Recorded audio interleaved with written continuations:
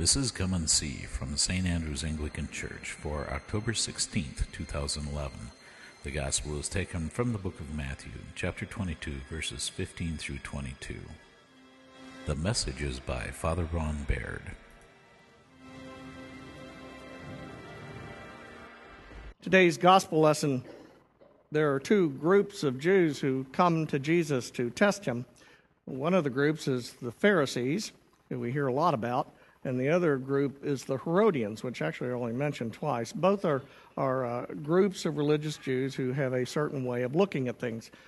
To kind of give you an idea of what these people are like, it's like if the Pharisees were like the Southern Baptists and the Pentecostals of their day.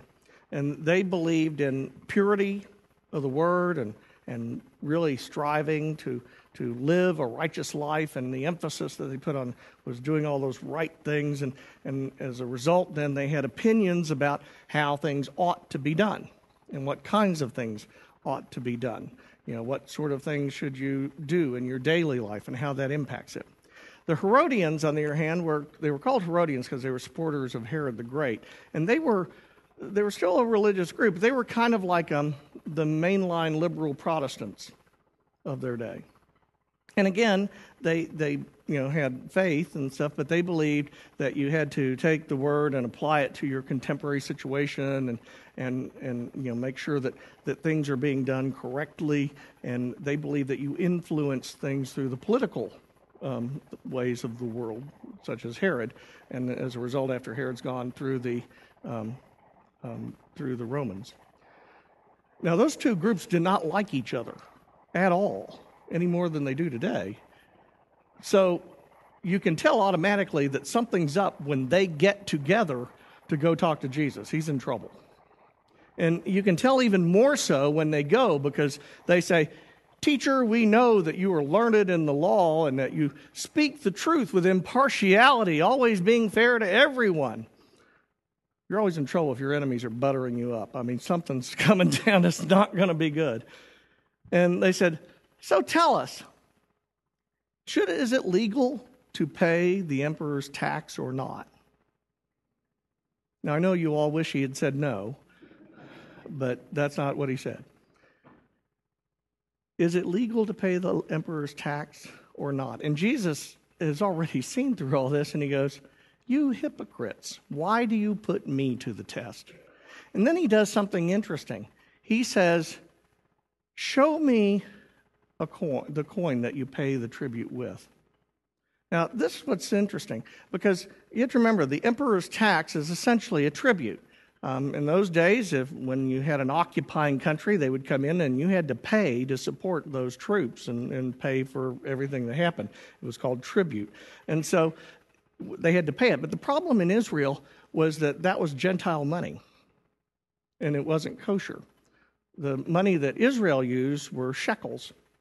And if you recall the money changers in the temple, that's why they were there, was because you had all these different currencies going around, and you couldn't use a denarius in the temple, and you couldn't use a shekel to pay your tribute with. It'd be almost like, having Confederate money and Northern money, paper money in the Civil War and trying to swap. I mean, they didn't do that.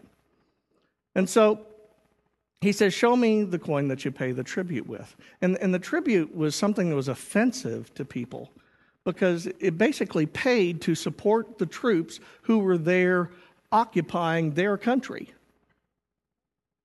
I mean, so it wasn't something they thought was a good idea. I mean, they didn't really want to pay it. They didn't really want to be part of that. They didn't even want the people there. Go away, leave me alone. And so they resented it. On the other hand, it was required by the government, or else the Rome came down on you. On the front of this coin, it had a picture. And the picture on the front of it was of Tiberius Caesar, who was the emperor at the time, which is why Jesus says, "Whose picture is on this?" But what's interesting is what's on the back of it. Because on the back of that same coin, and they found them, they have some, is a picture of Livia, who is the goddess Pax. Pax means peace in Rome. And it was done that way on purpose because the peace of Rome was huge. I mean, when they conquered your country, They believed they were bringing peace and stability to the world. And they did, because if you got out of line, they killed you, and it got peaceful real quick. So it was peace. But to the Jews, it was an insult. So they didn't like it at all. Now, why did he say, show me a coin? A lot of people, think this all has to do with where he goes with it, which is true. But what we forget about is the slow part. Did it ever occur to you these are Pharisees and Herodians, very devout Jews? Yeah, why do they have one of those? I mean, the mere fact they had to pull it out of their pocket and show it to him said to the crowd who they were trying to trap him with, well, they certainly got theirs, don't they? Because most of the people in the crowd didn't have money.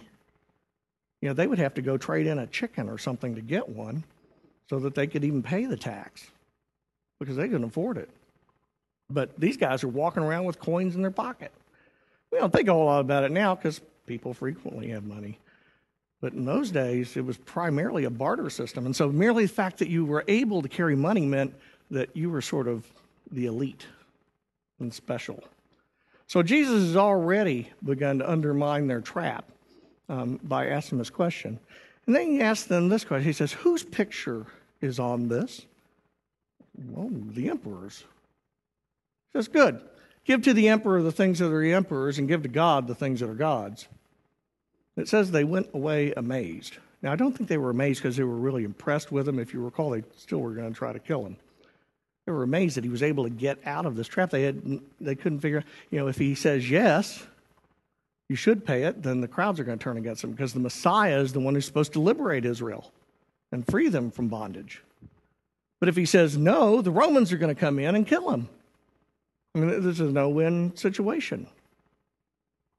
And instead, what he's done is turn it into an entirely different conversation, which is render to Caesar the things of the Caesar, render to the world the things that belong to the world, and render to God the things that belong to God. And they were shocked.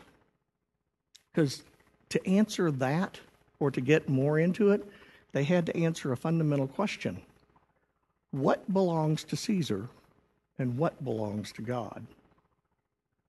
Now, that's a perennial question. It always goes on. It's not new. It was going on then. It goes on today. We have people, the big news this week, of course, is the Occupy Wall Street movement, which is now spread around the world, and people are down there and all the stuff, going on. I did think it was odd they choose the word occupy, but given that I was studying about the occupation of Romans, but here they are, and what they're protesting is corporate greed. And they're really upset that people get bailed out, and then they get billions and millions of dollars, and all this sort. And then all of a sudden, the CEOs get all these big bonuses. I mean, they don't like it. It's not fair in their mind. On the other hand, you got another group of people who are going around. Well, yeah, but those are the people who pay for all the taxes, because 50% of the American people don't pay taxes, and that's not fair. So you got one people who say the rich should pay more taxes, because it's not fair. And you got another group of people say, well, the poor don't pay any taxes, and that's not fair. And what happens as a result?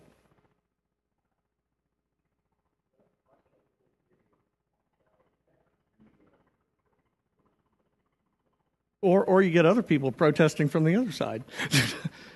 You end up with gridlock, don't you? Because everything breaks down no matter what happens. Because both people have already decided what is fair and what is right. And what Jesus is trying to do is say, the problem with those kinds of approaches, is it fair to pay the emperor's tax?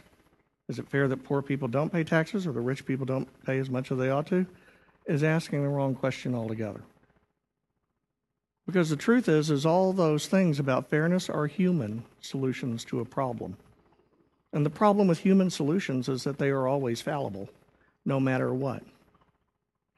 I was a history major in my undergraduate studies, and I've often thought that they ought to have more history majors in the government, because we keep doing the same kinds of things. And what we don't realize is that the solutions of one generation are always the problems of the next generation, because they're not perfect. And they always create their own set of problems, no matter what they are. I mean, people, if you remember in World War I, Germany was defeated, and France was determined that Germany would never, ever again be allowed to conquer their country. They'd had it. And so they imposed reparations on them. They took away the Alsace-Lorraine, which was the major natural resources part of their country. I mean, basically, they made it impossible for the people in Germany to get by. Hyperinflation sat in, where you had people actually carrying German marks in wheelbarrows to go to the grocery store because it cost so much money. I mean, the economy was collapsing all around them. And so this intent to make sure that Germany would never, ever rise again, to create war in Europe, raised up Hitler. And the world became a problem for the whole world. Because although we may mean well, maybe we have good intentions, maybe they're mixed, maybe they're not good. No matter what we do, they're still our intentions, aren't they? They're still our opinions. As though somehow or other we could see the world the way it's supposed to be if everybody would just listen to us, whichever group you're in. Jesus is saying, you all have to make a decision. You need to give to the world whatever belongs to the world, but give to God whatever belongs to God. And in saying that, he requires us to make a decision. What of who I am and what I have belongs to the world? And what of who I am belongs to God? Now, what do you all think?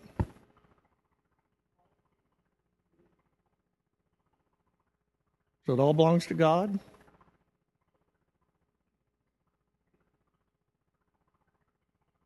See the problem where we run into it? But I live in the world. I mean, I'm not sure that AEP would buy that if I did that. They still want their payment. So how do I do that? How do I live? I was looking up some sermons, see what other people were saying about this. It's stewardship time in the church. They're raising money for next year's thing, and you'll be getting your stuff at the end of the week. But you can read about it.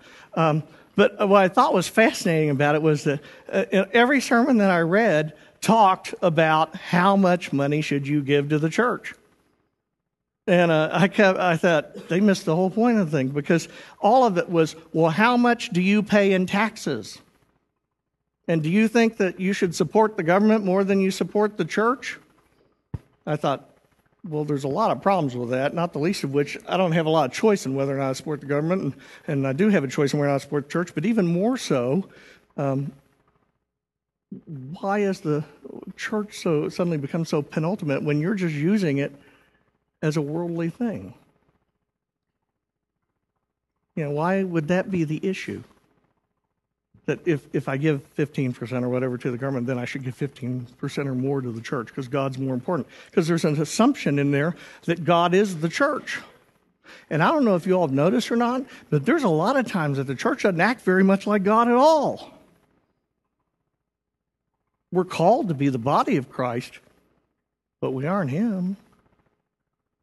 God is God. We're called to follow Him. So how are we to know then what to do to render to Caesar the things that are Caesar and to render to God the things that are God's? And what I would tell you is that there's really only one way to do that. You have to get to know God, and you have to be talking to Him, you have to be in conversation with Him, and you have to be willing to do those things that He wants you to do. Whatever it is. And if God says to you, vote this way, get this job, marry this person, give away this much of your money, support your brother-in-law, support your university, support your church, whatever those things are, that's what you should do. There's no, formula that comes out that says you should do this. Because the minute you get into formulas, you're back into giving to the world. And it's easy to do that with the church, just as easily it is to do with anything else. How much can I afford is always the wrong question. The real question is, what does God want? And it seems to me that we go to those formulas because we really want to avoid the whole question of what does God want? What does God say? So in my mind, if God tells you to go occupy Wall Street, you should go occupy Wall Street. If God tells you to join the Tea Party, you should go join the Tea Party. Because it's not as though God is judged by our standards. We are judged by His. And when we start judging one another by our own standards and not allowing Him to be the judge, then we are the less for it. Because we've totally forgotten that we're not called to work out one another's salvation. We are called to work out our own. And until we can really get close to God, we will never know what it is that He wants of us. So why is it so hard? Why do we have so much trouble? It's not that God isn't willing. Behold, I stand at the door and knock. If anyone opens unto me, I will come in and abide with them. Why is it so hard? Well, it's hard because what if He asked me to do something I don't want to do? Therein lies a rub, doesn't it? What if He says, give away all of your money like Francis did, and go walk around wearing sackcloth and ashes and beg from people and give to the poor? Isn't that what we're all afraid of? But that tells you something about your fundamental belief about God. Do you honestly believe that God would not plan what is best for you? Do you honestly believe that He doesn't care about your well-being, about your long-term well-being? Because if you do, you certainly wouldn't want to do what He says. Well, you wouldn't trust Him. But if you do trust Him, then the only way to do those things that He calls you to do is by asking Him. And He may ask you to do all kinds of things. But you do them not because it's fair or it's right or it matches your own personal opinions. You do them because He's the Lord. He's the one who created everything. He's the one who knows how it's supposed to work.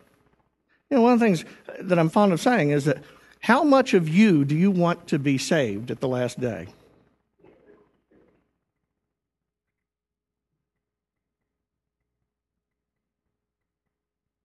Half of you? I mean, generally, we want the whole enchilada, don't we? Well, then maybe we need to begin to approach things from an entirely different perspective. Because actually, what does belong to God? Everything. Everything that I am, everything that I have, every opportunity that I get belongs to God. And my point, my purpose in life is to figure out how can I fulfill that which He created me to do. And then do those things to the best of my ability. And if we would do that, if all of us would do it, I don't know that we'd always agree on everything, because we'd still be fallible. But I suspect that we'd respect each other a whole lot more, and there'd be a whole lot less gridlock. Because we would be assuming that people are trying to do the best thing, rather than judging how awful they are because they don't see the truth as I know it. And when we do that, what we realize is that I'm very small in the scope of the universe, but God is very big. And through Him, can do anything that He asks of me to do because I can always trust Him. And we won't have to be having all these divisions amongst us because we will be one. We will be the Lord's. So before we set out and